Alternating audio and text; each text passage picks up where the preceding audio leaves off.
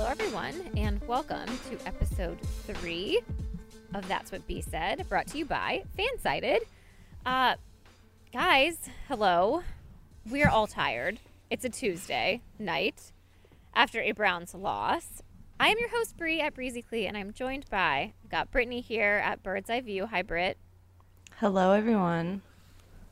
And Meredith, as always, at MK on Sports. Hi, Mare. Hello. Ladies, I'm very sad to report that our streak has ended. Man, what a loss last night. Last second loss against the Ravens. The Browns have now moved to 9-4. We are still holding that number 5 playoff spot. And it was pretty fun talking about being in the AFC North first place run for about a day. And that came crashing down after last night. And we have a lot to get into. Because even with the disappointing loss, there was a lot of positives to take away. And we hope that you guys find some peace in our positives. So I'm going to start with a temperature check from both of you. How are you guys feeling after settling in about 24 hours, rewinding and reflecting on what you saw last night? I feel like this is a loaded question, but Brittany, I'll start with you. Heck yeah, you'll start with me because I'm feeling great. I don't understand why everyone is like so somber and sad about they lost. Okay. But we talk about the AFC and how it's done and they can't the Steelers are going to lose every game. The rest of the way they're going to lose 3 more games. So what's that bring them to? How many have they lost? 1 or 2? They've lost 2. 2. Yeah, so they're going to lose 3 more. I mean, guys, we're fine. I'm not panicking at all. We'll get into it, but I feel better about this loss than I have about some of their wins. So I'm good. I'm chilling, drinking my coffee at 9 o'clock at night. We're good to go. I'm happy. That was me yesterday. Drinking coffee in the middle of the night. But I'm in the same boat as Brittany. I am super optimistic for a lot of reasons. I mean, first off, Monday Night Football, that was probably the game of the season in the entire NFL. Yeah. The unfortunate part is that it went in the favor of the Ravens. That was a tough pill to swallow. But if you're looking at that game objectively, coming from behind and then winning on a 55-yard field goal with 2 seconds left on the clock, that is good football. But the reason I still feel optimistic is I think people have lost sight of how far the Browns have come since week 1. Because week 1 against the Ravens, they couldn't even score a touchdown. They put 2 field goals up on the board. They scored 6 points. And then yesterday they hung 42. That is a huge improvement. If you can't look at this team, week 1, can't score a touchdown. Week, 14, 13? I forget what week we're in. But, this far into the season and they hung that many up on the Ravens, that is a vastly improved football team. Yeah, I wasn't in a very good headspace last night, I have to say, during the game, watching the game. And I know Brittany really doesn't waver in game. Brittany, it feels like you can control your emotions pretty well. You have a pretty good handle on things. Which is hilarious. I wouldn't say I can control my emotions well because I cry over the weirdest shit. One time I cried because Jeb Bush took his glasses off. And, I sobbed because he said that he wouldn't do it, and he did it. He gave in to public pressure. And I didn't really like him, but, it just made me sad because it was Jeb, and he took his glasses off. So, little things will make me cry. One time I was in a parking lot, and this guy... Okay, in my defense, I was very tired. I was, driving, 180 miles a day, right? And this was about 8 months into doing that. So I went to the grocery store one night, and there's this little Italian restaurant next to the grocery store. This is when I lived in North Carolina. And I was walking back to my car, and this guy was going into the store, and he walked right next to me. And he was in a walker. He was by himself. And he just asked me, he's like, "Do you know if that place has good spaghetti?" Guys, I just started sobbing in the parking lot. I was like, yeah, I think it does. So Aww. Controlling emotions is not something I do well, but I said when I was thinking about it today, I think this all goes back to a previous conversation that we had where remember when we were talking about like our athletic styles, Brie? Yes. And like you were very competitive, and I think like little dude is like real competitive, and then Layla is like, well, whatever, as long as we're all having fun. And you're like, it drives me crazy that she's like that. And I'm like, yes, that's exactly how I am. Where, you know, and that's how I fan too. I'm the exact same kind of fan. It's not that I don't want the Browns to win. Of course I want them to win. I always want them to win. But, you know, also because I am a big Cleveland Cavaliers fan, and I have been leading the charge on growth and development and getting excited for new beginnings, new possibilities. So like it's sort of just in my DNA to look at the bright side of things. So Yeah, even last night, you looked at Kevin Stefanski just chilling when there was like 2 minutes left. That man had no emotion. I was like, good Lord, how is he doing it right now? But I mean, you know, there was only one moment where I was upset last night, and we'll get into that. But other than that, like I was having a great time, hanging out with my mom, watching this game. She was stressed. Was she? Well, I have to say, like, I'm very thankful for our group chat during game days / game nights, because it does really help keep me grounded and just having a conversation, being distracted, because right before kickoff, I got this crazy phone call, not related to obviously anything Browns related, just personal stuff that just kind of like rocked my world right before the game started. So I felt just very flustered going into the game. And then I felt like the emotions of watching the game and just the roller coaster of ups and downs did not help, in that I went into the game just very distracted and upset about something like completely different. So I don't think that helped me at all. But I will say, like, just being in our group chat, I feel like you guys calm me down. We have conversations about what we're seeing. And then my husband is like you, Brittany, like very just relaxed and composed. But he fell asleep. I can't believe that. I cannot believe that. So angry at him.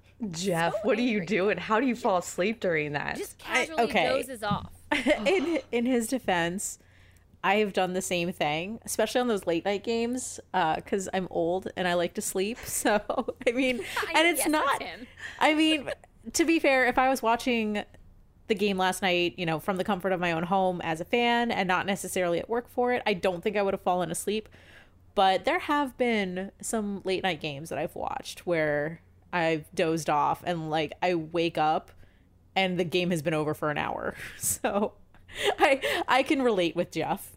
I don't know how he stayed asleep though. I was like poking him when exciting things were happening, and he would, his like eyes would flutter open. He's like, I'm watching. And then finally, that is like such an old dad move, you know? Like, like when did it come to this? I'm watching. He did finally. He's peak dad. Yes, peak dad moment right there. But he did finally wake up in the fourth quarter, I think with like 6 minutes left to go. At that moment, I was like pacing. I wasn't even sitting. So yeah, he stayed awake for the end of it. But then like we lose in last second fashion, and then he just like dozes off again. Meanwhile, my adrenaline is, I could have ran a marathon after that game. I was just so like heightened at that moment in time. Oh yeah. It I was hard up to to come like down. 3 a.m. I think. Yeah. I could not fall asleep. Oh, so it was really rough waking up this morning, I think, for all of us. And we're going to break down the game, go over all of those moments, those emotions. And I wanted to kick off with this because there's been a lot of rhetoric floating around the internet today, a lot of reactions, obviously, with how the Browns lost, but also how well they played. Just such a weird oxymoron to say that. And Kyle Brandt on Good Morning Football gave the Browns credit today, which all of the national shows today were all about the Ravens, rightfully so. They won the football game. There were super weird storylines throughout the game, too, that you could talk about to tie this all in. It was like watching a movie script play out. But Kyle Brandt essentially said, yes, the Ravens won. Yes, Lamar Jackson came through at the end when they needed him to. But he had complete confidence that the Browns just ran out of time, meaning that there was only 2 seconds left when the Browns were getting back the ball. And he said, and I won't quote him because I don't know if this was the exact right quote, but he said, Baker Mayfield would have marched right down the field and scored to win the game again had there been more time left on the clock. Yeah. And I have to say, I agree with that take. And I want to talk about this and a couple of other things that have kind of stemmed from this. So the Browns scored to go ahead by 1 point with 1 minute and 4 seconds left on the clock. I want to ask you guys, did they score too soon? As soon as I saw that there was 1 minute and 4 seconds left, I looked at my mom and I was like, they left Lamar too much time to go down the field. You can say that almost about any quarterback these days. You know? Yeah. I mean, the way quarterbacks do, like, the 2 minute, 1 minute drill, like, it's phenomenal. Yes. But, like, especially when you have a guy like Lamar, who the Browns could not stop last night. As soon as I saw there was 1 minute left, which doesn't seem like a lot, but it's an eternity to people like that. And I was like, this is I don't think this is going to end the way we want it to. And when you have a field goal kicker like that can make those long kicks, like a minute, it's plenty of time. Yeah, except for last week. Of course he sucked, you know, the week that we didn't play him for the first time in, like, his career. Exactly. Yeah, there's something going on with kickers because on Sunday, what was it? The Vikings kicker missed, like, what was it, 3 or 4 extra points or something ridiculous like that. It was like a high school game.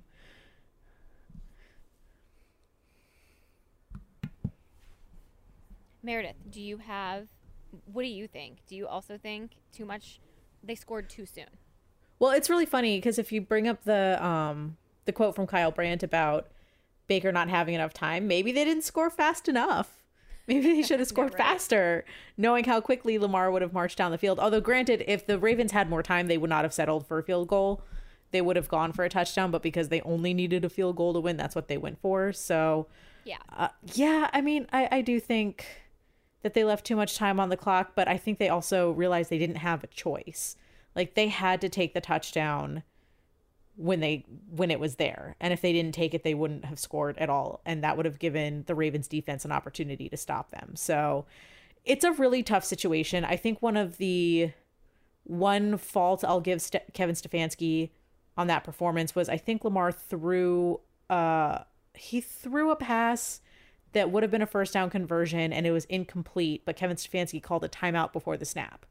And then when they reconvened, Lamar threw the ball and converted to the first down. So that was a little tough, but I mean, I guess you can't really put too much on Kevin Stefanski because you have no idea that, you know, Lamar's going to throw an incomplete pass before you call a timeout. So that was a tough one and that was hard to take back, but yeah. Yeah, and he also said, I think in his press conference too, he didn't expect Kareem to actually go down and score a touchdown. Like that play design wasn't for Kareem to score a touchdown. So obviously give credit to Kareem because he got a touchdown out of the play. And my whole theory and take on this, it's really tough because do you want Kareem to run out of bounds?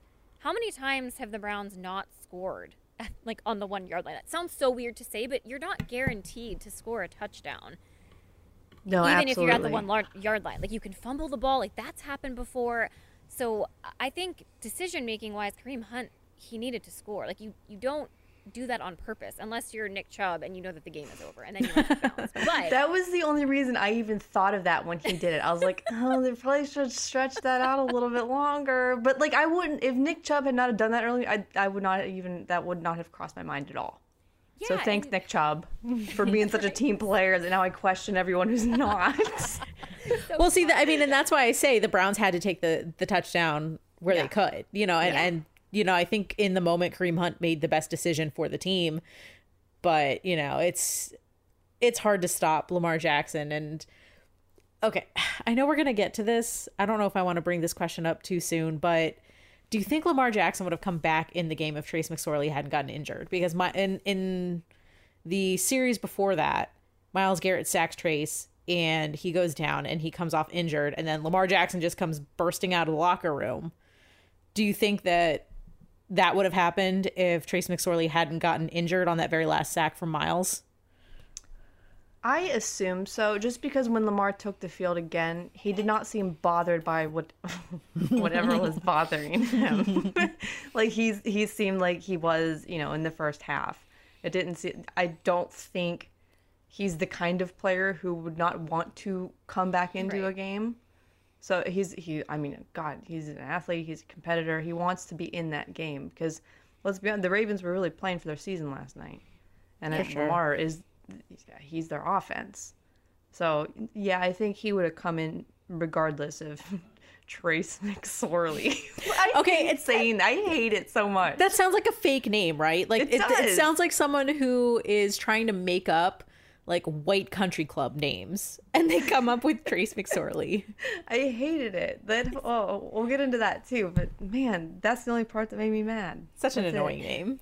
Yeah, he sounds like he's like a fictional football player on TV. You know, like that would be like a McSorley. teen He's a drama. character. He's a character on Friday Night Lights. Yes, exactly. Trace McSorley. Okay, so yeah, I think the 1 minute left on the clock. That's essentially what the Ravens did leading into halftime too. I think they had just over a minute as well and went down and scored a touchdown. So they definitely have it in them, and they did that. So I wanted to move into the moral victory because we've already touched on it a little bit, but I think we all felt like, yeah, the loss sucked really bad, but the Browns were in it the entire time. And this is really the first close game that the Browns had to come from behind to win. They didn't pull it off, but they almost did. All of the other close games that they've been in, they've had a lead, and the lead got chipped away, but they held on to eventually win the game. This felt completely different in that regards. And I truly thought it was a learning moment. But Brittany, I wanted to ask you the question because so many people don't like the term moral victory. What's your take on that? Yeah, and I saw today that Kevin Stefanski sort of poo-pooed it too. He said something along the lines of, this isn't a moral victory. We had a chance to win and we didn't. A loss is still a loss, whatever. But I'm not Kevin Stefanski, guys. So I'll take the moral victories. If there's any way that I could put a positive spin on this, that's just what I'll do. And, I wanted to point out, because I saw a lot of people getting upset about, the playoff pitchers. And one thing that I kept seeing people say last night was, they're not going to win the Super Bowl with this defense. They're not going to go far in the playoffs with this defense. Last night it was all about the defense. But, when we talk about moral victories and growth and how this team has developed from week 1 to now, I know people may not want to hear this, but I don't think the Browns' goal this year was to win the Super Bowl. They came in with a new coach, a whole new scheme, front office, everything. Like, COVID season, no preseason, whatever. But I think their goal this year was to lay a solid foundation for future growth, and that's something they haven't done since I've been a fan. So, it doesn't always come down to the wins and losses. So if you look at the bigger picture, which I know it's hard to do because when you're a fan, you get tied up in the emotions of it all, and this is the first season in forever that we have the Browns in playoff contention. But, look years ahead and say, okay, we're laying something solid, guys. Like, this is really something that can last for a long time, not just one season. So to me, it's a moral victory because the pressure was on and they didn't give up. We saw the best version of Baker Mayfield. We saw Kevin Stefanski do well. Like, all of these things are positives. So yeah, moral victory. Chalk it up to moral victory. So I want to build off a little bit on what you said, Brittany, because I agree. I don't like calling it a moral victory, even though I guess it is. But I think you hit on a very important point in that the Browns aren't gunning for the Super Bowl this year. And I know people are tired of the waiting for next year narrative. But the reality of the situation is that there hasn't been a next year since the team came back in 1999. There has been nothing to look forward to in the following year because the Browns haven't been properly rebuilding. They are finally, for the first time since 1999, in a legitimate, proper rebuild. This is what a rebuild looks like. Because rebuilds are only supposed to take 2 to 3 years at the most. And at the rate the Browns are going, they're very far ahead of schedule. And they're probably going to be where they need to be by next year. And that's something to be excited about. And I think for the people who are, expecting the Browns to go to the Super Bowl this year need a little bit of a reality check. So we are still in a rebuild, but you need to, I guess, take comfort in the fact that this is what a proper rebuild looks like. And this is what happens when a team is legitimately turning themselves around. Right. And it's okay to take baby steps. Like, think about that in any part of your life. You don't go from 0 to 100 in everything. That's just not how life is structured. So the Browns are taking baby steps in the right direction. If they played this game any other year, can you imagine them trying to come back under, Hugh Jackson against this Ravens team? It would have never happened. No, Freddie Kitchens, no. Greg Williams, maybe. But only for a period of time before, Greg Williams was Greg Williams again. But, this is what I'm saying. Like, last night was so satisfying to me, regardless of the outcome, because I also feel like if there was just a little bit more time, I had full confidence that Baker would have taken them right back down and did it again. And that is such an improvement. That is so much growth from where we were last year. Yeah, if you guys recall, I forget which episode it was this year where I asked both of you, it might have been like through game 3 or 4, where I said, do you have trust in Baker Mayfield putting the team on his back and leading them to a victory at the end of a game playing from behind? And I think in the moment, we all were hesitant that we didn't feel confident in answering yes to that question. Yes. And I think the last 2 weeks, that question has been answered 100%. And that goes to show you that the growth that's happened in 13 games, the expectations have risen from fans, for this team because we've been winning. Like, everything is just getting bigger, and you expect more out of the team the more that they win. And that's okay. But it's the loss to a division rival that I think people have a hard time swallowing. And I wanted to talk about that because, at least in my Twitter mentions today, or what I noticed the most, it's this whole Ravens and Steelers measuring stick that drives me crazy a little bit, because I just want to make one thing clear, and that is that the Cleveland Browns in the year 2020 are a good football team and can play with anyone. If I am any other team in this league, I don't want to face this offense. Lamar Jackson had to play his best game of football to beat the Cleveland Browns. That has not happened for a Browns team. Other teams typically don't have to play their best football to beat the Cleveland Browns. And we faced a division rival that, quite frankly, had to play flawless. And here's the other thing. The Browns were not flawless in this game, and they still almost won. That, again, is a huge stepping stone. And so I'm just so sick of this whole rhetoric of, until they beat the Ravens and the Steelers, they're nothing. Guys, we beat the Ravens and the Steelers last year, and we went 6-10 with Freddie Kitchens. Right? Like, I don't, like, what is the logic of that? And I will also say this, and yeah, I'm a little bit biased, but I truly believe the Browns were the better football team yesterday, and they didn't win. They were the better football team on the field, and they didn't win. They looked better than the Baltimore Ravens. And quite frankly, the Pittsburgh Steelers, if I'm them, I'm terrified because they scored 7 points on Sunday night. They don't look good to me.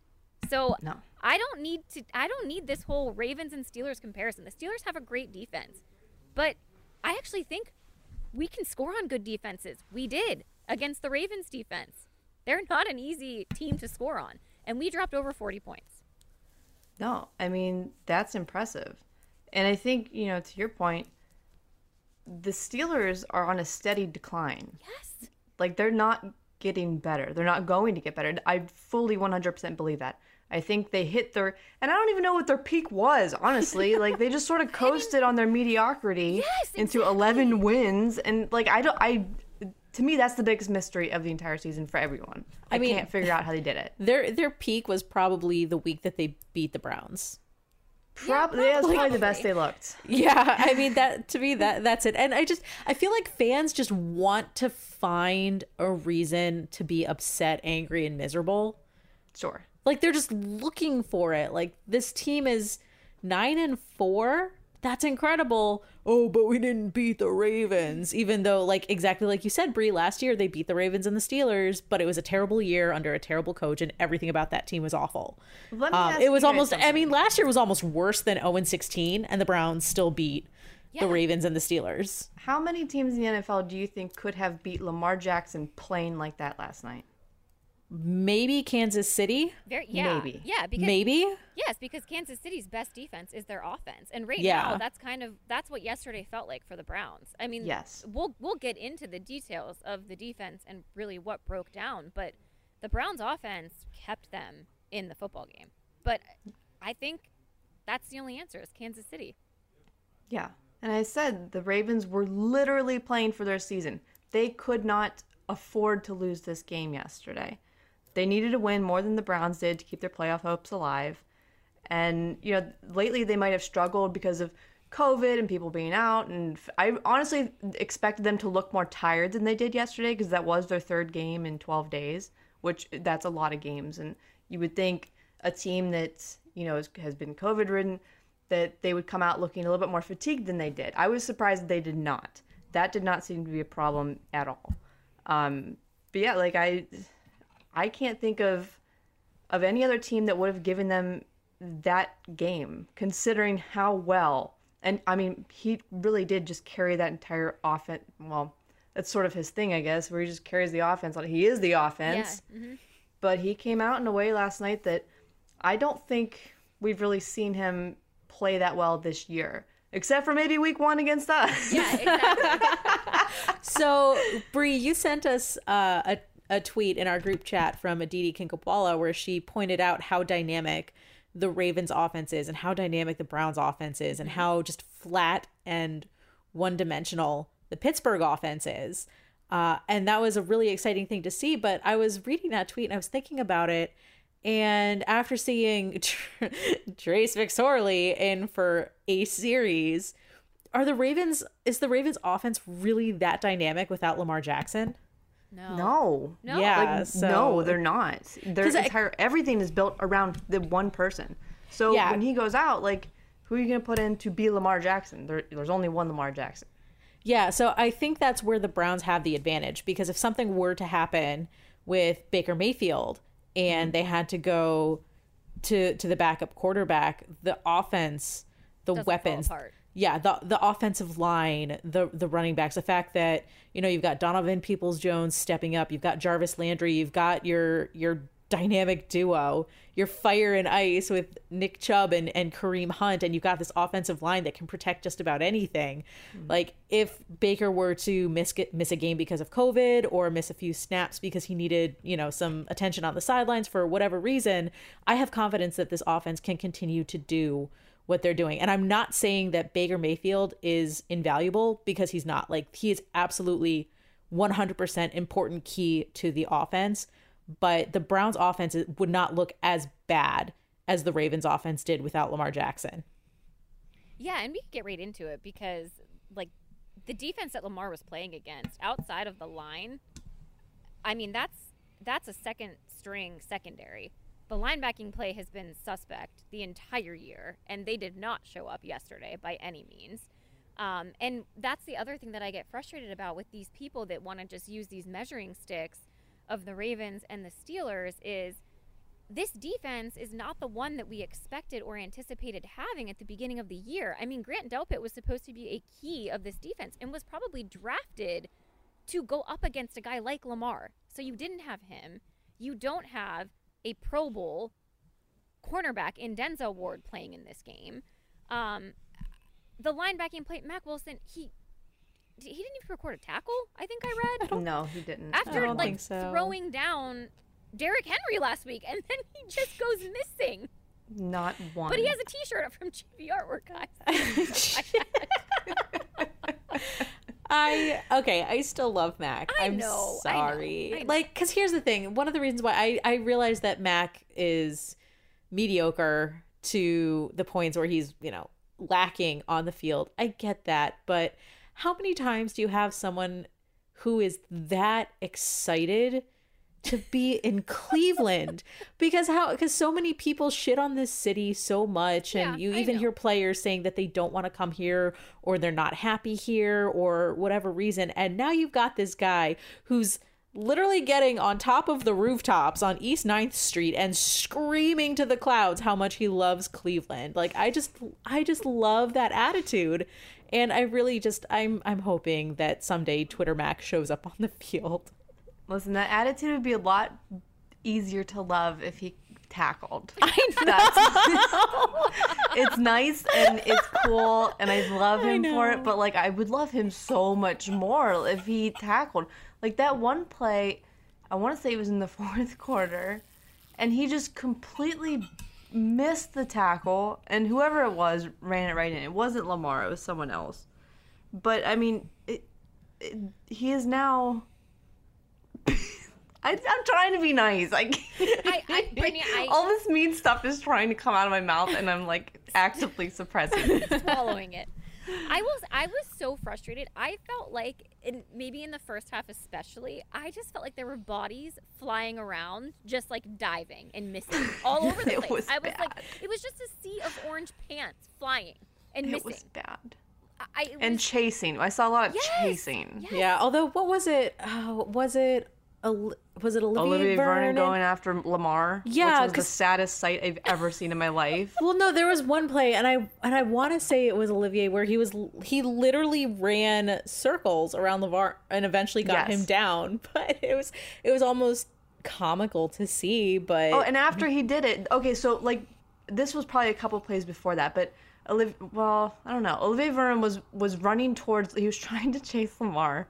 And I audibly laughed because I'm like, dude, that's just stop. You don't even have to make an attempt at this point. That man is going to smoke you. And then after he got smoked, that happened where he was running circles, and he finally got him down. And then he gets up and he's doing the strong arms and flexing. And I'm like, excuse me, Olivier, we saw what happened before this. You might want to humble yourself a little bit right now. Yeah, that defense is rough, and I think it's obvious that the defense needs Myles Garrett. That defense is nothing without him.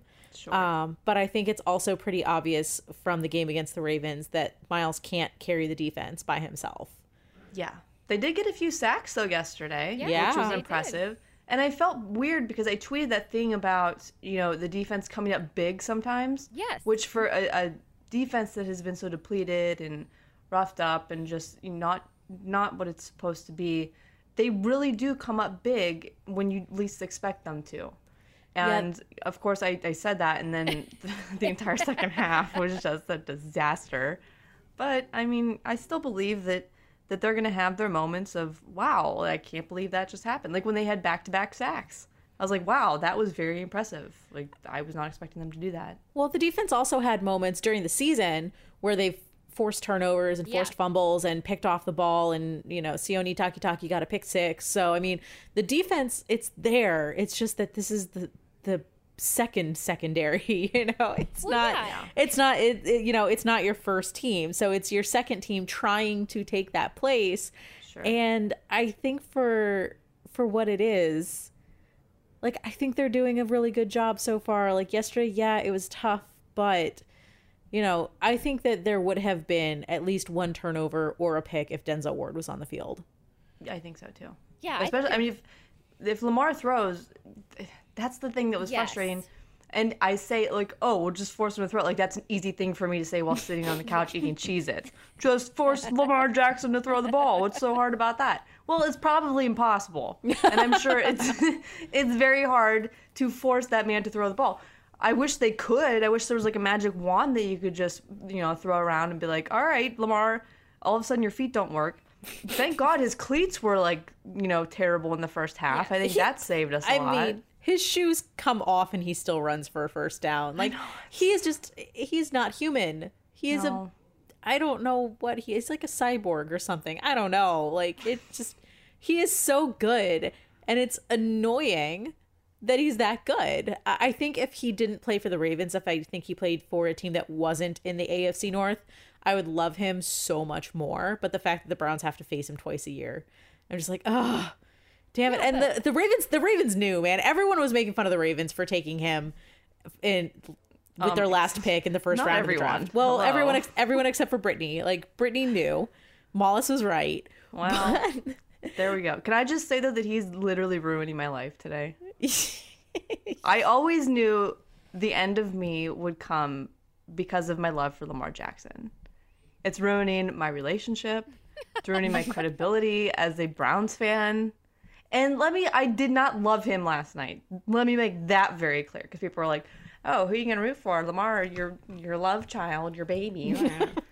No, I don't ever want Lamar to do well against the Cleveland Browns. I don't want that. Why? Like, I have a show about Cleveland, sports. Why would I want Lamar to beat the Browns? But I have this thing where, okay, so you know how some people are like, well, I don't judge players for what they do off the field. I just care about what they do on the field, right? You know, that crowd who, people could beat up people and whatever, and they don't care because it's not being done on the field. I'm the exact opposite of that. So if I see a good person that's just likable and he sat at the draft with his mom and clapped for every single person taking as he fell all the way down to 32nd.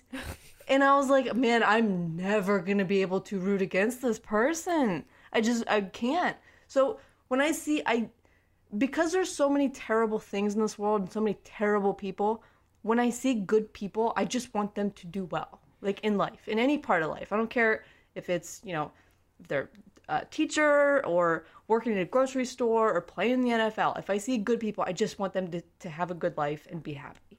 Well, so I will never apologize for loving Lamar Jackson, because there was a moment last night that normal me would have gotten emotional, but I was trying to suppress myself and be a normal person. And he went over to the sidelines, and I don't know why, but I don't know if you guys saw this. He went over to the sidelines and gave Harbaugh a big bear hug.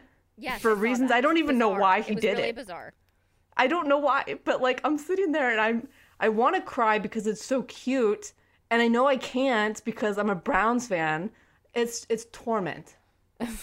Well, Lamar Jackson is doing what Josh Rosen said that he was going to do. After Josh Rosen was passed up and chosen, 7th, I think, in the draft. And he's like, 6 teams, I'm going to make 6 teams sorry or something like that. I think he was lower than that. I think he was 10th. Yeah. He was saying they're whatever, however many teams made a mistake. Yeah, and I'm going to prove, and he didn't. And Lamar Jackson just sat there quietly. He's kind of like similar to Nick Chubb. Just sits there quietly, keeps his mouth shut. And then when you give him the ball, he just turns on beast mode. So okay, this is a love fest. I have to stop you both right there. Sorry. I can't handle it anymore. Yes, Lamar is a great person. But I'm going to take it back to the fact that the Baltimore team lives and dies by Lamar Jackson and what he is able to do. And I have to say, from a passing standpoint, he made some passes against a very depleted Browns secondary. Passes that probably should have never have been completed. They were all scramble passes that got completed. Mm-hmm. I would hate to be one of his wide receivers, to be honest with you. I think it would be really, really hard because it doesn't feel like they are designed to be receivers in a passing offense. I get it. Lamar is dynamic on the ground. Mm-hmm. He loves, what's his face, the tight end, Mark. Big Mark Andrews. Is that his name? I already forgot. What's called Big Mark? Which is also annoying. Because that seems to be the guy that he likes to throw to the most, and it makes sense to me because those are typically shorter passes, whatever. But I hate playing against Lamar Jackson, and I do actually think that Baker Mayfield's better. I do. You take away Lamar's run game, and I don't think he's anything special anymore. And I think a lot of teams are starting to figure that out about him. So I am fully on board with Baker Mayfield may very well be the best quarterback in the AFC North.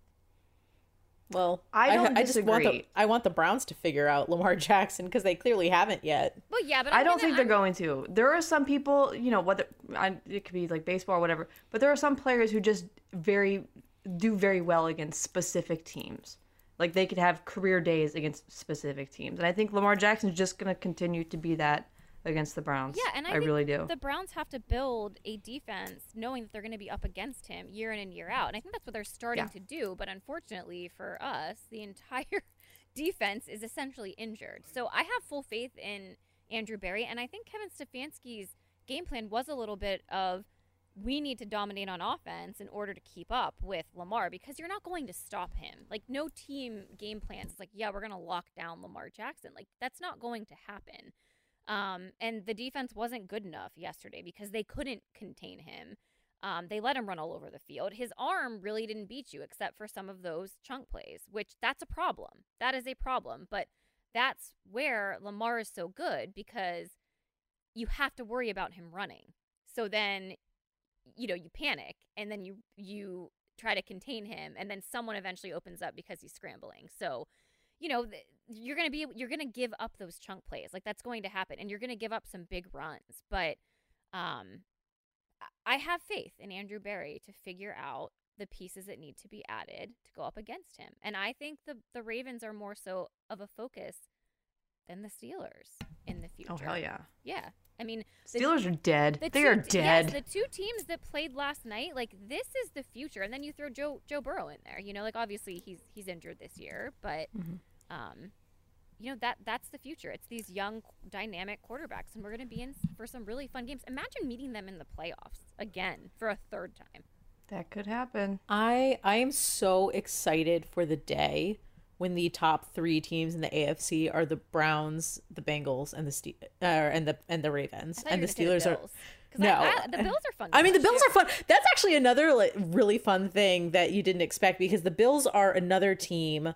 The Bills and the Browns are so similar. They are another team that people tend to look at on their schedule and say, "Oh, that's going to be a win," but they're 9-3 or 10-4, something like that. 10-3? I don't even know, but yeah, but they are a tough team this year. Yeah. So I am so excited and so happy for the Bills, especially since the Browns have a game against the Bills. That is going to be so much fun. Can I say something that sounds weirdly unpopular and I don't know why? I don't like the Bills. You don't? I don't like Bills Mafia. I don't really like Josh Allen. Like, there's nothing about the Bills. And I was talking on the phone the other night, and I said, when we were watching the Bills and the Steelers game, and I see all the Browns fans, making like their logo brown and orange, and saying, "Yeah, Bills Mafia, we're one and the same." And I'm like, I was cheering for them because I wanted them to beat Pittsburgh, obviously, but while I was on the phone, I was like, if Buffalo blows this, like, I will hate them. I hate them. And, like, there's no loyalty there. I don't feel like we are kindred spirits with Bills Mafia. I don't feel a connection to the Buffalo Bills.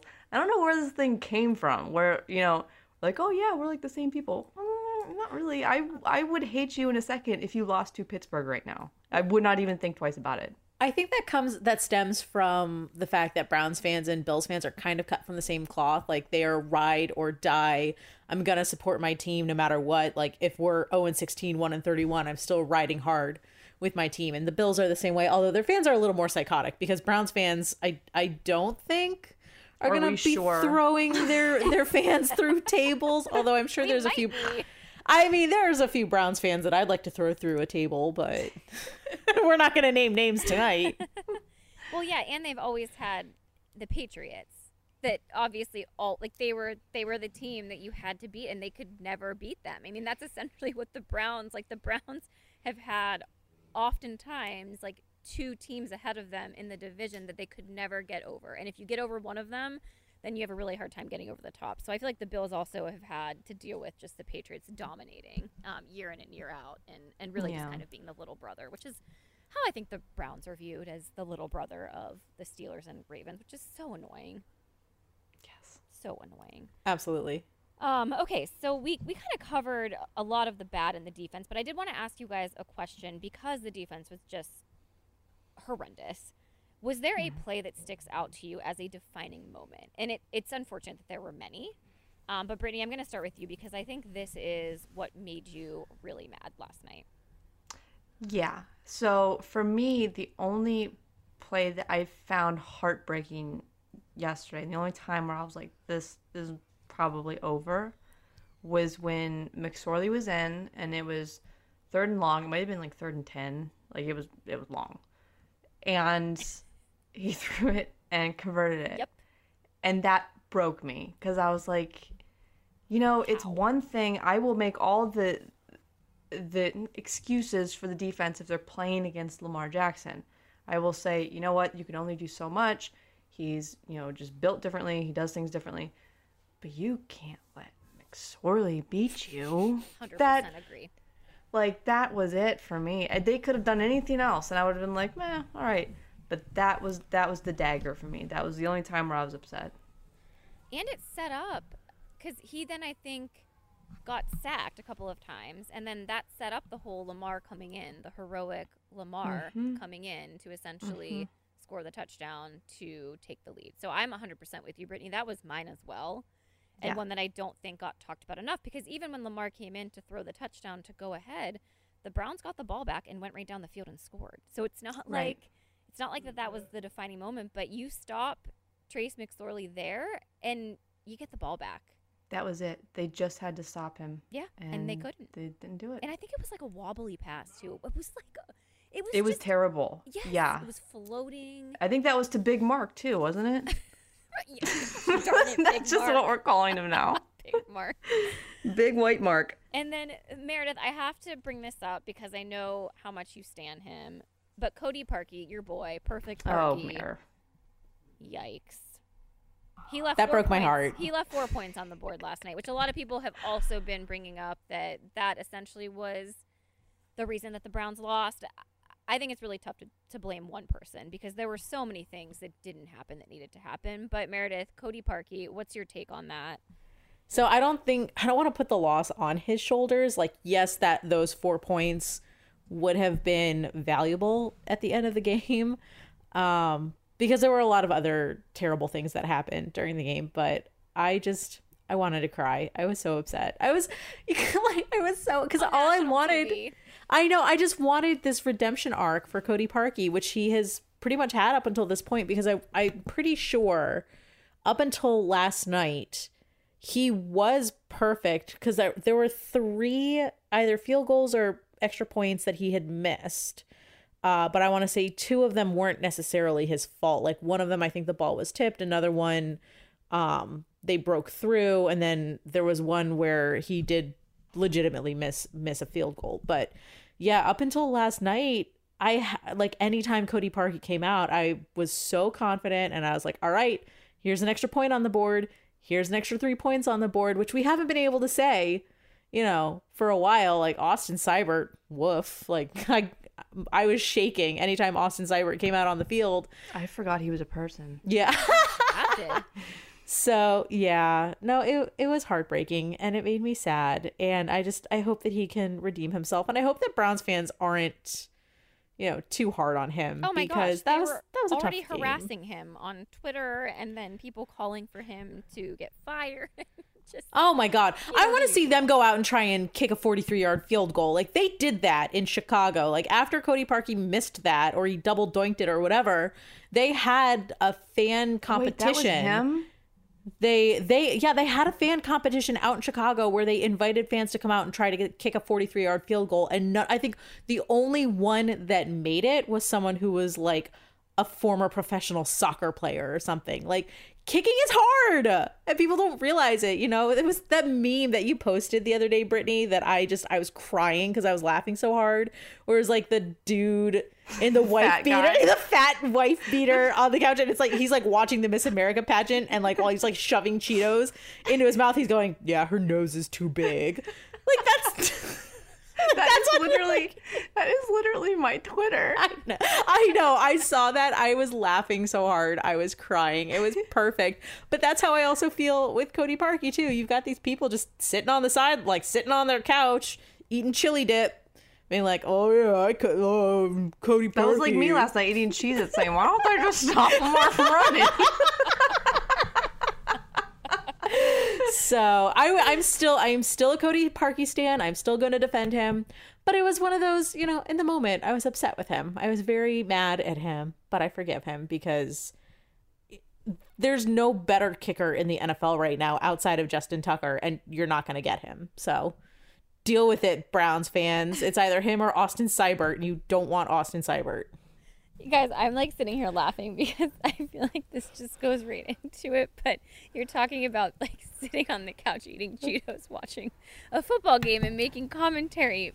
Meanwhile, like same for me, except like the one thing that I absolutely 100% knew that I was right about was when Lamar disappeared to the locker room running as someone that has an inflammatory bowel disease.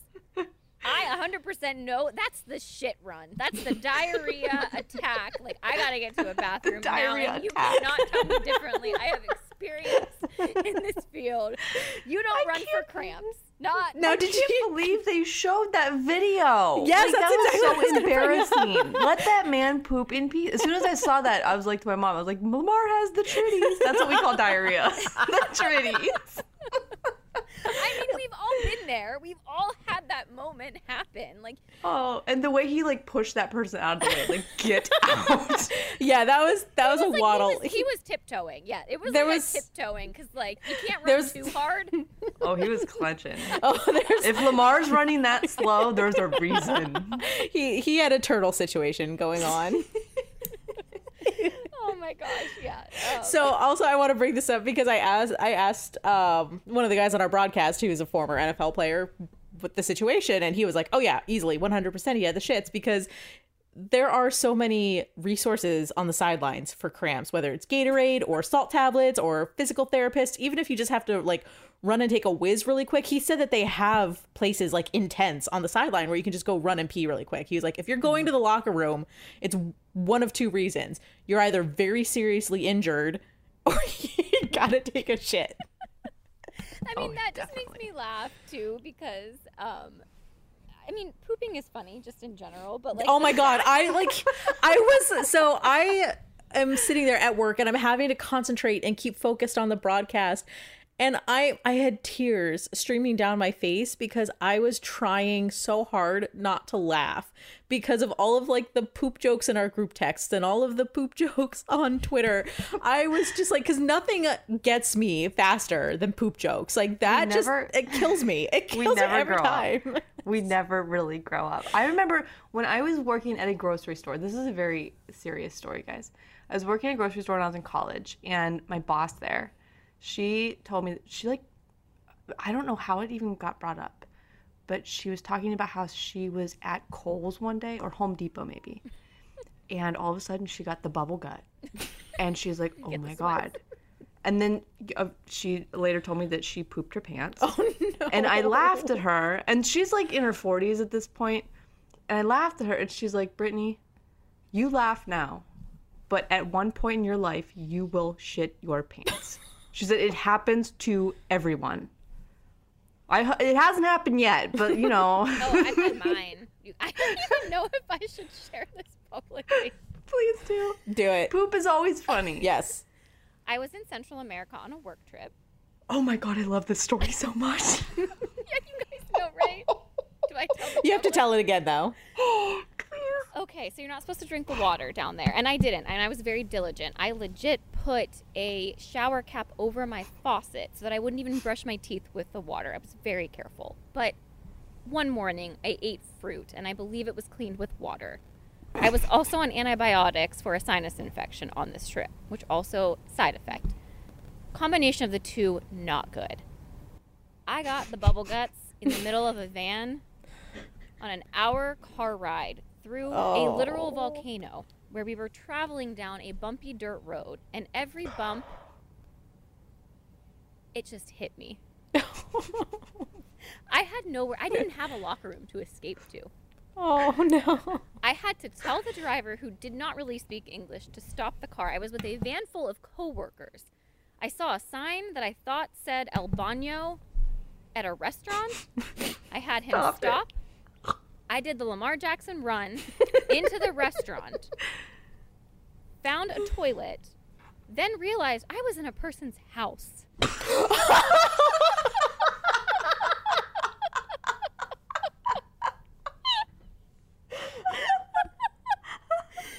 should have realized that, but the person there was someone, a lady, a really nice lady on the front porch making tortillas, and I just thought that it was a restaurant. Oh my God. So here's the kicker. All of my coworkers knew that this happened. And then I was fine the rest of the day. No, nothing else bad happened. But we were leaving the area. And the driver let me sit in the front seat so that I wouldn't get sick again. and I noticed that he had a bunch of bananas sitting there, and he was like, "Oh, would you like a banana?" And I was like, "No, I'm okay, thank you." And I was like, "Where did you get the bananas from?" He was like, "Oh, I bought it from the people that you use the restroom at their house." So in exchange for the toilet, he bought a bunch of bananas. Oh my god. That's my favorite story. So yes, Brittany, I never thought it would happen to me. And it happened in like the most inopportune time of my life. But yes, so. You went into someone's house. I ran. I was like, Albano. Oh, God. Imagine seeing little Bree just run through your house into your bathroom. Like, who is this person? I know. So I said, like, I've told this story to multiple people because it is, like, hilarious in hindsight. But if anybody were to ever stop at my house and need to use the restroom, I will let them in arms wide open. Oh my god. Okay, how do we get back to the offense? The Browns offense. You don't. You can't come back from poop. Poop always wins.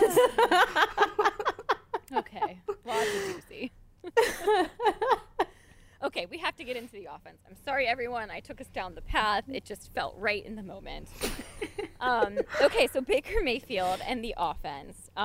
Second week in a row with a statement opening drive that resulted in a touchdown. I mean, they just looked on again. Mm-hmm. And we have to talk about Baker Mayfield's resilience. He had 340 yards, three touchdowns, an interception. And his first interception that was recorded after 187 throws. What I liked from Baker, he didn't let that shake him. We talked about this earlier. He proved he can put the team on his back, drive down the field in a tight game, and go win it if it came down to that. In fact, after his interception, he went 11 of 14 for 149 yards, 2 touchdown passes, and had the touchdown run. This offense is clicking, you guys. Another week of scoring 40-plus points. And I have to say, like, my appreciation post is for Donovan Peoples-Jones. I mean, the kid has stepped up in big spots this entire season after OBJ went down. Wasn't really planning on having a role in this offense, and I love what I see from him. Yes. Brittany, what did you see from the offense? So I wrote this down. I said, I got a text last night that made me very happy. And the text just said, Baker has become very good at doing the little things. And I saw that last night when, the game was super close and he saw a Raven struggling to run off the field in time, and he tried to hurry the offense up and snap it to get the penalty. They missed it. And to be fair, the refs probably would have missed it because they missed 15 guys on the field. Yep. Inexcusable. They should all be fired after that. How do you miss 15 guys on a field? That's beyond me. But, we've talked about growth and watching Baker get better and better and better. And I think the story of last night, to me, Baker Mayfield was the best player on the team last night. And I don't know how many times we could confidently say that this season, but I think last night was one of the first times that Baker Mayfield was the best player on his team in a game. Yeah, I agree. You're exactly right. Yeah, and one of the things that I really loved out of Baker last night, I know we were getting frustrated when Kevin Stefanski wasn't running the ball. Like, at one point, we knew that needed to happen, but the fact that Baker had such a successful passing game yesterday showed that his passing game against Tennessee was not a flash in the pan, that is a legitimate offensive weapon that the Browns have. And we discussed this a little bit with Lindsay O'Kay in our preview episode for the Browns and the Ravens. Now every team has to not only scheme for the best running backs in the NFL, they also have to scheme for a very accurate and very focused Baker Mayfield. Like, that's just making him a bigger weapon and just making the offense that much harder to plan against. And I agree, Brittany. I think Baker was the best person on the field last night, and that's great. And I think that people need to be excited and happy about that. And for the love of God, stop saying that the Browns need to draft a quarterback. Stop it. Yeah, do you think... Stop it. I'm going to hit the microphone. Stop it. Do you guys think that we can officially drop the whole game manager title? Oh my God, I hope for the so. love of God, I hope so. I mean, we Just never bury it forever. we never Throw it wanted in a that volcano. title. Get rid of it always. We never wanted that title in the first place. We all hated it. Yes. Yeah, and Brittany, the other thing that you touched on too, you brought this up pretty early on this season in our podcast where you really were saying that Baker Mayfield needs to be smart. That is what he needs to excel at. And that's what you wanted to see from him. And I think all the things that you brought up about him rushing to the line to get the snap off, he's recognizing all of these little things. And he really does seem to be just absorbing the game. He's able to read defenses now. He doesn't seem to be tricked. And I think early on in this season, he was unsettled in the offense. And right now, he seems very, very comfortable. And I think the more comfortable he becomes, the more dangerous he's going to be. Yes. I remember that now. Like, I forgot about it until right now. But we did, this is probably before the season started. Maybe like the first, I don't know. But we said, you know, there are fair criticisms of Baker or things that people worry about with him. One of them being his height, which he, you know, there's nothing he can do about that. He's never going to be the fastest. Like, that's just not in his wheelhouse. He's not like a dual threat. He's not a Lamar Jackson or a Russell Wilson. Or he's not. So there had to be something that Baker could improve on to make him a threat. And I do think all of these little things that we're seeing this year, these are the things that are eventually going to make him a very good quarterback. And we're week by week by week, we keep seeing little improvements here and there. Him noticing things where last year he might not have. Him getting rid of the ball when he needs to, when last year he wouldn't have done it. Bouncing back from throwing interceptions when, you know, last year he would let that get in his head. There are just so many little mental improvements that he's making that, you know, I don't think, you know, Baker Dales give him enough credit for these things. Baker Dales. Well, speaking of, we're going to get into our last a couple of segments, but Dales from the Crypt, the Baker Dales, they just won't go away. But I think we each have a Dale from the Crypt moment to share on the podcast. So, Brittany, would you like to kick this off with your Dale of the Crypt? Of course I would. I call this Dale Buckeye Dale. So I had a few men in my mentions last night and today still hating Baker Mayfield.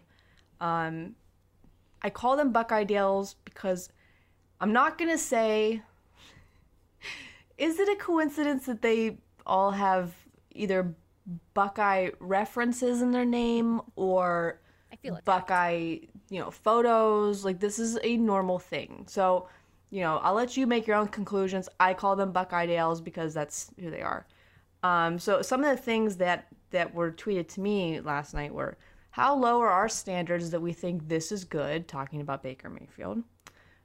He can't beat the two best teams in our division, which we statistically are one of the two best teams in our division. So Baker threw his worst interception of the year that directly led to 7 points and was the difference in the game. Can't blame the kicker without blaming the leader of this team. Baker was responsible for 42 points last night. So, okay, Dale. And then this one. These are my favorite ones. Because you know that your stance is stupid, and then you just double down on it for no reason. So this guy tweets it, I doubted him. I still doubt him. And that was it. That's it. That's his whole, I doubted him. I still doubt him. Okay. Good job, Dale. Like, come at me with something or come at me with why? Like, did he say why that he doubted him? No, that was it. That's why it was so funny. Oh my God. That was it. That was the end of the conversation. Still doubt him. So you've got men being like, women are too emotional, blah, blah, blah. And this guy's just, I don't know, coming to conclusions based on a feeling. They have these stupid stances and they just double down on them with nothing to go on. And I'm just like, all right.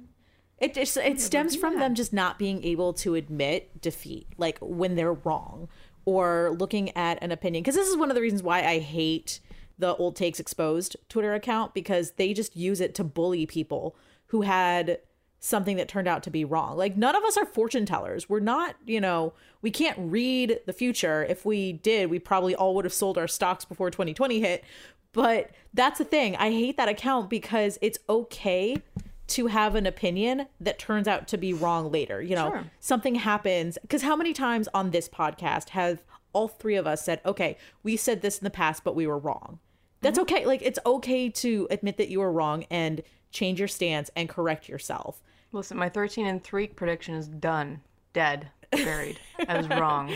Right, exactly. But that's why I get so annoyed by it. And that's why I get so annoyed by these Dales, because they get this one opinion and the world could literally be burning down around them and they'll still say it's snowing. You know, It's just they can't admit that they were wrong. And I don't know why, because there's nothing wrong with being wrong as long as you own up to it and correct yourself. Sure. So I'm off my soapbox now. No, it's okay. Meredith, do you have a Dale you would like to call out? I mean, we're talking about the argument that I got into with my cousins because they were pretty Dale-ish. Sure, anything applies.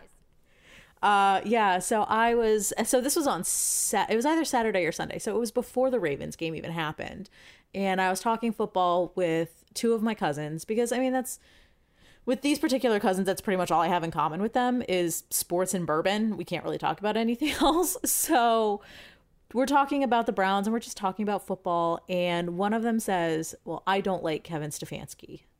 And I'm like, fucking excuse me? Like, what? And then his first argument was that Kevin Stefanski was too conservative. And I was like, okay, at the time, it's now 4 for 4, but at the time, or no, it was 4 for 4 total. Kevin Stefanski had trick plays. Like, we had Odell Beckham Jr. throw a completion. We've had Jarvis Landry throw now 4 completions. We had a toss to Kendall Lamb. How is that conservative? And then of course he backtracks and goes, oh no, I mean, like, in the second half he gets too conservative, and I was just like, it's not necessarily him being too conservative. Like, that's part of it, yes. Like, obviously in the Titans game he was definitely trying to run out the clock, which is why he kept going for the run game and stifling Baker. But firstly, he's a rookie, and secondly, teams make adjustments. Like, that's what good teams do. They go to the locker room at halftime and they make adjustments. And that's what's happening against the Browns. And it's going to happen against a brand new offense and a brand new head coach and a brand new staff and brand new everything. They're going to get figured out. But the reality of the situation is Kevin Stefanski is still leading these teams to wins. He's still calm, cool, and collected on the sidelines. Like, he does not get hot. He does not get angry. And my cousin is still trying to argue that he's too conservative. And I'm just like, no. And he's like, well, if Kevin Stefanski can show improvement, then I'll like him. What? He's coached less than a season. He has been with this team for less than a year. We've got a 12-game sample size that has been a vast improvement from week 1 to week 14. So I don't know what you're looking for, like why you're so angry at Kevin Stefanski right now. Like, who do you want instead? And he didn't have an answer for me. And then I changed the subject because I was getting angry. And I was like, if this conversation goes any further, I'm going to say some mean things to family members that I may or may not be able to take back. So that was my Dale experience was with my family. Oh man. Like, sorry, I said I was off my soapbox, but I just got very angry again because reliving this conversation infuriates me. Yeah, mine Tough for the scene. week. Mine for the week were like the football coach Dale. the ones on their couch with the Cheetos. Me. But you're not a Dale though, so that doesn't count. Yes, Dales do not admit that they're on their couch eating Cheetos, okay? They are living in the glory days of the time that they coached Pee Wee football, and they know and can break down all of the coverages that defenses need to be in order to stop Lamar Jackson, because the 6th grader that they coached against one time was just like Lamar Jackson. Or, oh my God, on the radio station this morning, we legit had a caller. Okay, I was going to pull that up because okay, yes, pull it up, please. Someone tagged me in it because I don't even know who it was. It might have been our loyal listener Adam that tagged me in this. But Keith Britton tweeted out that the candidate for the best call-in at 92.3 The Fan History with Ken Carman and Tony breaking down the Browns. And this is, I quote, "I played flag football for 15 seasons, but the principle of cover 2, cover 3, 0 cover is still the same." Who runs a cover 2? Like, who runs a cover 2 in flag football. Like, Like, I should not let people call in. Like, just ban people calling into radio stations altogether. you have no idea how I don't happy that want would make. to. Oh my god, that would make me so happy. They are the But entire reason I do not listen to sports talk. Oh my Because I God. can't stand it. I was on like a Bumble date maybe about a year ago or something, and I was talking with this dude who probably wouldn't know a football if it hit him in the face, which is fine. Like, I don't have to date someone who's obsessed with sports. But he asked me what part of my job do I like the least, and I said the callers. Like, you know, we have some really good, really fun, really interesting callers. We do have callers that make salient points. But then you have the angry callers that just want to argue, that just want to scream, that just want to just shout. I have been called awful names by these people off the air. Like, I just, I don't think we can ever get rid of callers, but if we could just like limit callers to like 1 or 2 segments a show or something like that, because my goodness, they make my life difficult. I was trying to like figure out what would be the equivalent of this for me. Like, what would I say to someone that is no longer relevant, but I act like I'm the expert in it because it happened to me when I was in my childhood. And like the only thing that came to mind was like, I won the spelling bee in 2nd grade. So like, does this make me now an expert in all things? Oh, we have to think of that now. So Yeah, what so would we be an expert in? Brittany, do you have something that you would be an expert in that you did once? I don't. You can't put me on the spot like that. I know, My I'm brain sorry. doesn't work that quick. I mean, I've got a few. Like, I played in one volleyball tournament when I was in the 7th grade. And then the next year I couldn't play in the volleyball tournament because everyone got taller and I didn't. So I went from being one of the tallest people on the field to the shortest people on the field, and then it never changed. But I could be an expert in volleyball from the one tournament that I played when I was 12 years old in the 7th grade. Oh, I have one. I played clarinet when I was in 4th grade. And I used to do that thing where, like, I was so bad, but, like, you know how Homer Simpson has, like, Lisa saxophone? Yeah. He's like, saxophone. That's how I played the clarinet. I was like, clarinet. So you could So, break down ergo, words. I am an expert. You are a clarinet expert. Okay. I'm a clarinet expert. If I ever have any clarinet questions, you are my first call, Brittany. Clarinet. The next time I tune into a symphony or an orchestra, Brittany, I will be reaching out to you to get a Please breakdown. do, and I will give them unsolicited advice on how to play. I will give the orchestra advice on how to play clarinet. From your couch with the Cheetos. Exactly. Okay. All right, so we will close out the show with our final segment. It's time to bounce back, you guys. We're the Browns. We're positive on this show. And I wanted to just go over the remaining games on the schedule. There's not many left, you guys. There's only 3 games left in this season. But I can't believe it. I know this time has flown. It's been the longest, has. slowest year. But the Browns are facing off against the Giants again on primetime Sunday Night Football this weekend. Giants are 5-7, but somehow still have a chance to win the division, which like wild, right? Like, why can't the Browns be in a division like this? But Right. they're a well-coached team. They obviously have something to play for. Defense has been pretty solid, so I'm hopeful that the Browns will bounce back from this loss and come out just playing the game that they know how. Okay, so I have to, in the spirit of admitting when you were wrong, I think at some point during this podcast, I think I said that the Browns had a game left against the Bills when they don't, for whatever reason. In my mind, I thought the Sunday night game was going to be against the Bills and not the Giants. Like, I knew it was going to be a New York team, but I don't know. Maybe it's because that the Browns were going to be in the playoffs against the Bills. that's definitely 100% part of it. But I just, in my mind, I want to see the Browns play the Bills for this year for so many reasons. So, like, in my mind, myself. yeah, I know. In my mind, I was thinking that no, it's against the Giants, Meredith, not the Bills, you dum-dum. So, okay. I will correct myself from an earlier statement in this podcast. Okay, so then the Browns also face their former selves in the Jets, which are essentially the 2016 Browns, right? but much worse. Yeah. I just need everyone to know that. Yes. Yeah, The but Jet- like, okay, so I was thinking about this too. My dad is negative. We've talked about this before, like super negative. He said to me on Sunday, he was like, I think the Ravens will end up having a better record than the Browns when the season is over, which I hate that. It's very well possible because the Ravens have a pretty Very easy schedule the last 3 games. The Browns, they're going to have the Giants and the Steelers. Who knows what kind of Steelers team we're going to get. But I just go back to the 0-16 season. Like, the Browns almost won games. Like, is this how the Jets are going to be? Like, are they going to still be trying at this point?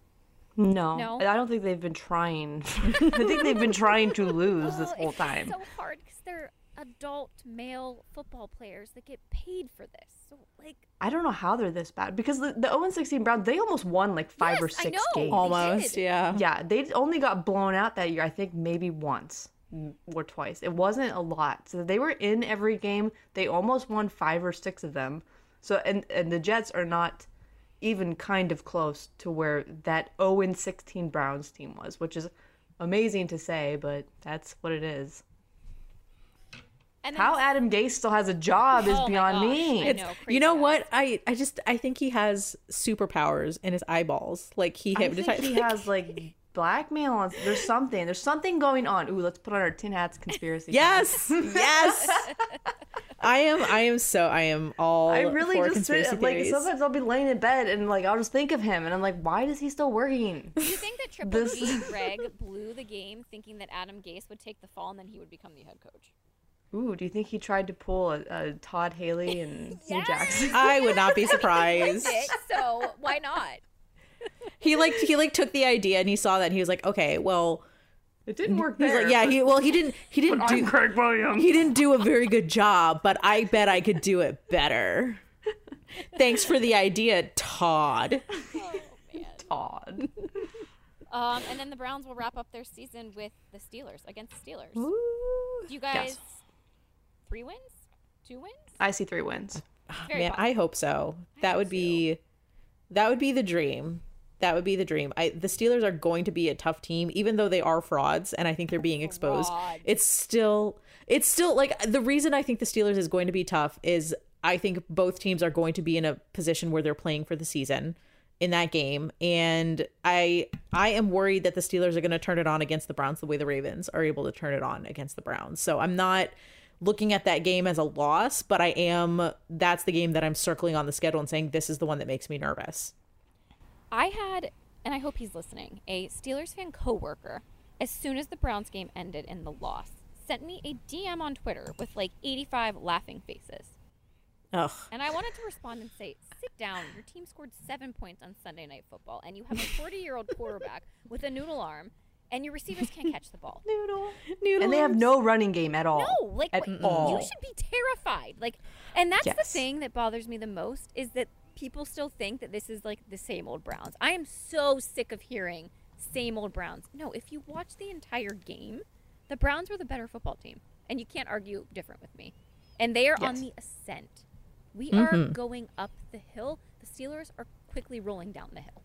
The Browns are rebuilding, man, and in a good way. God, I hate everyone. I hate. Except us. Yes, I love you guys. Duh.